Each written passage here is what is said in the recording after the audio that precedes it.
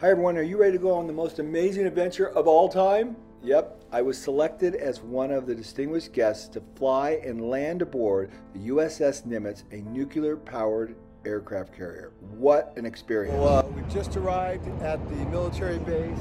These are all the planes. They're going to be flying out to the carrier today.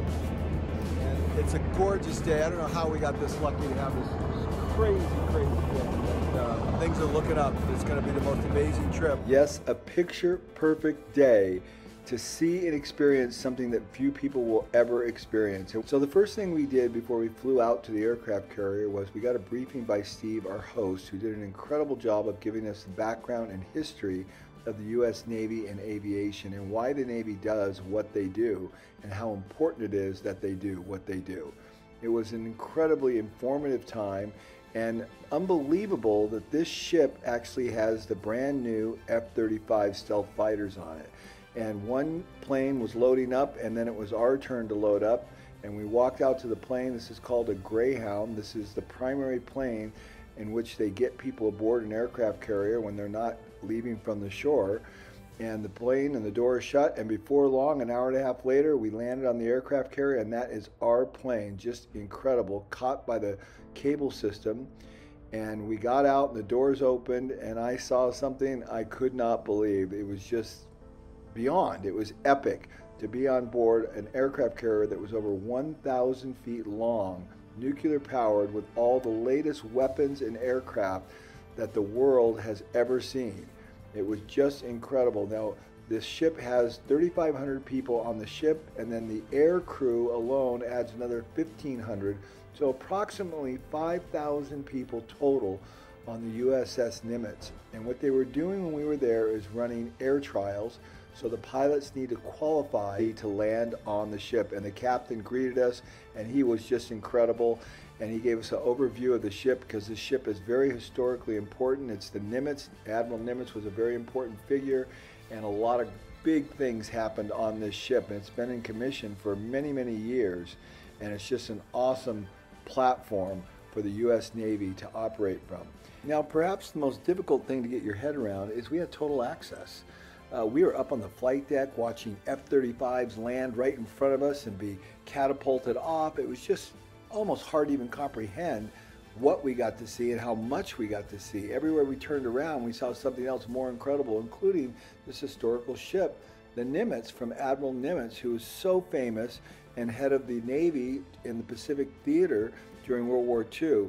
And just a lot of interesting historical facts and autographs and pictures and memorabilia was on the ship, including this is Nimitz's office right here that we got to go inside of. And it was a working office used by the captain to this day, and we got to go through the mess hall.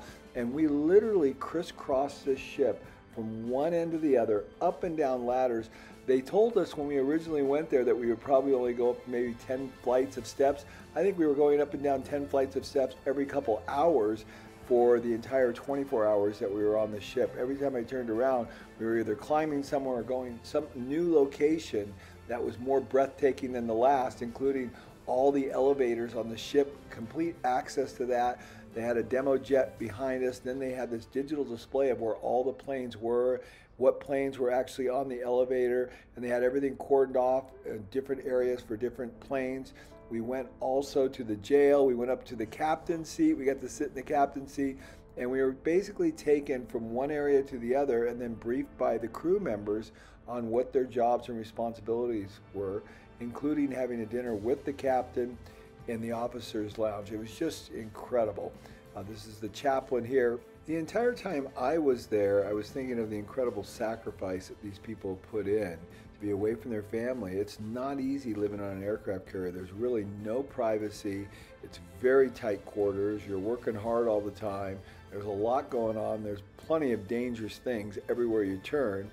And they seem to do it with total perseverance and dedication without any qualms at all. It's just part of being in the Navy and part of being on an aircraft carrier. And we saw a few other cool areas of the ship. This particular area, they had the actual shoulder pads of Admiral Nimitz, and they were just sitting out there. You could have touched them. We didn't touch them, but these are really very historical elements of years passed, and his hat and the alcohol that he liked.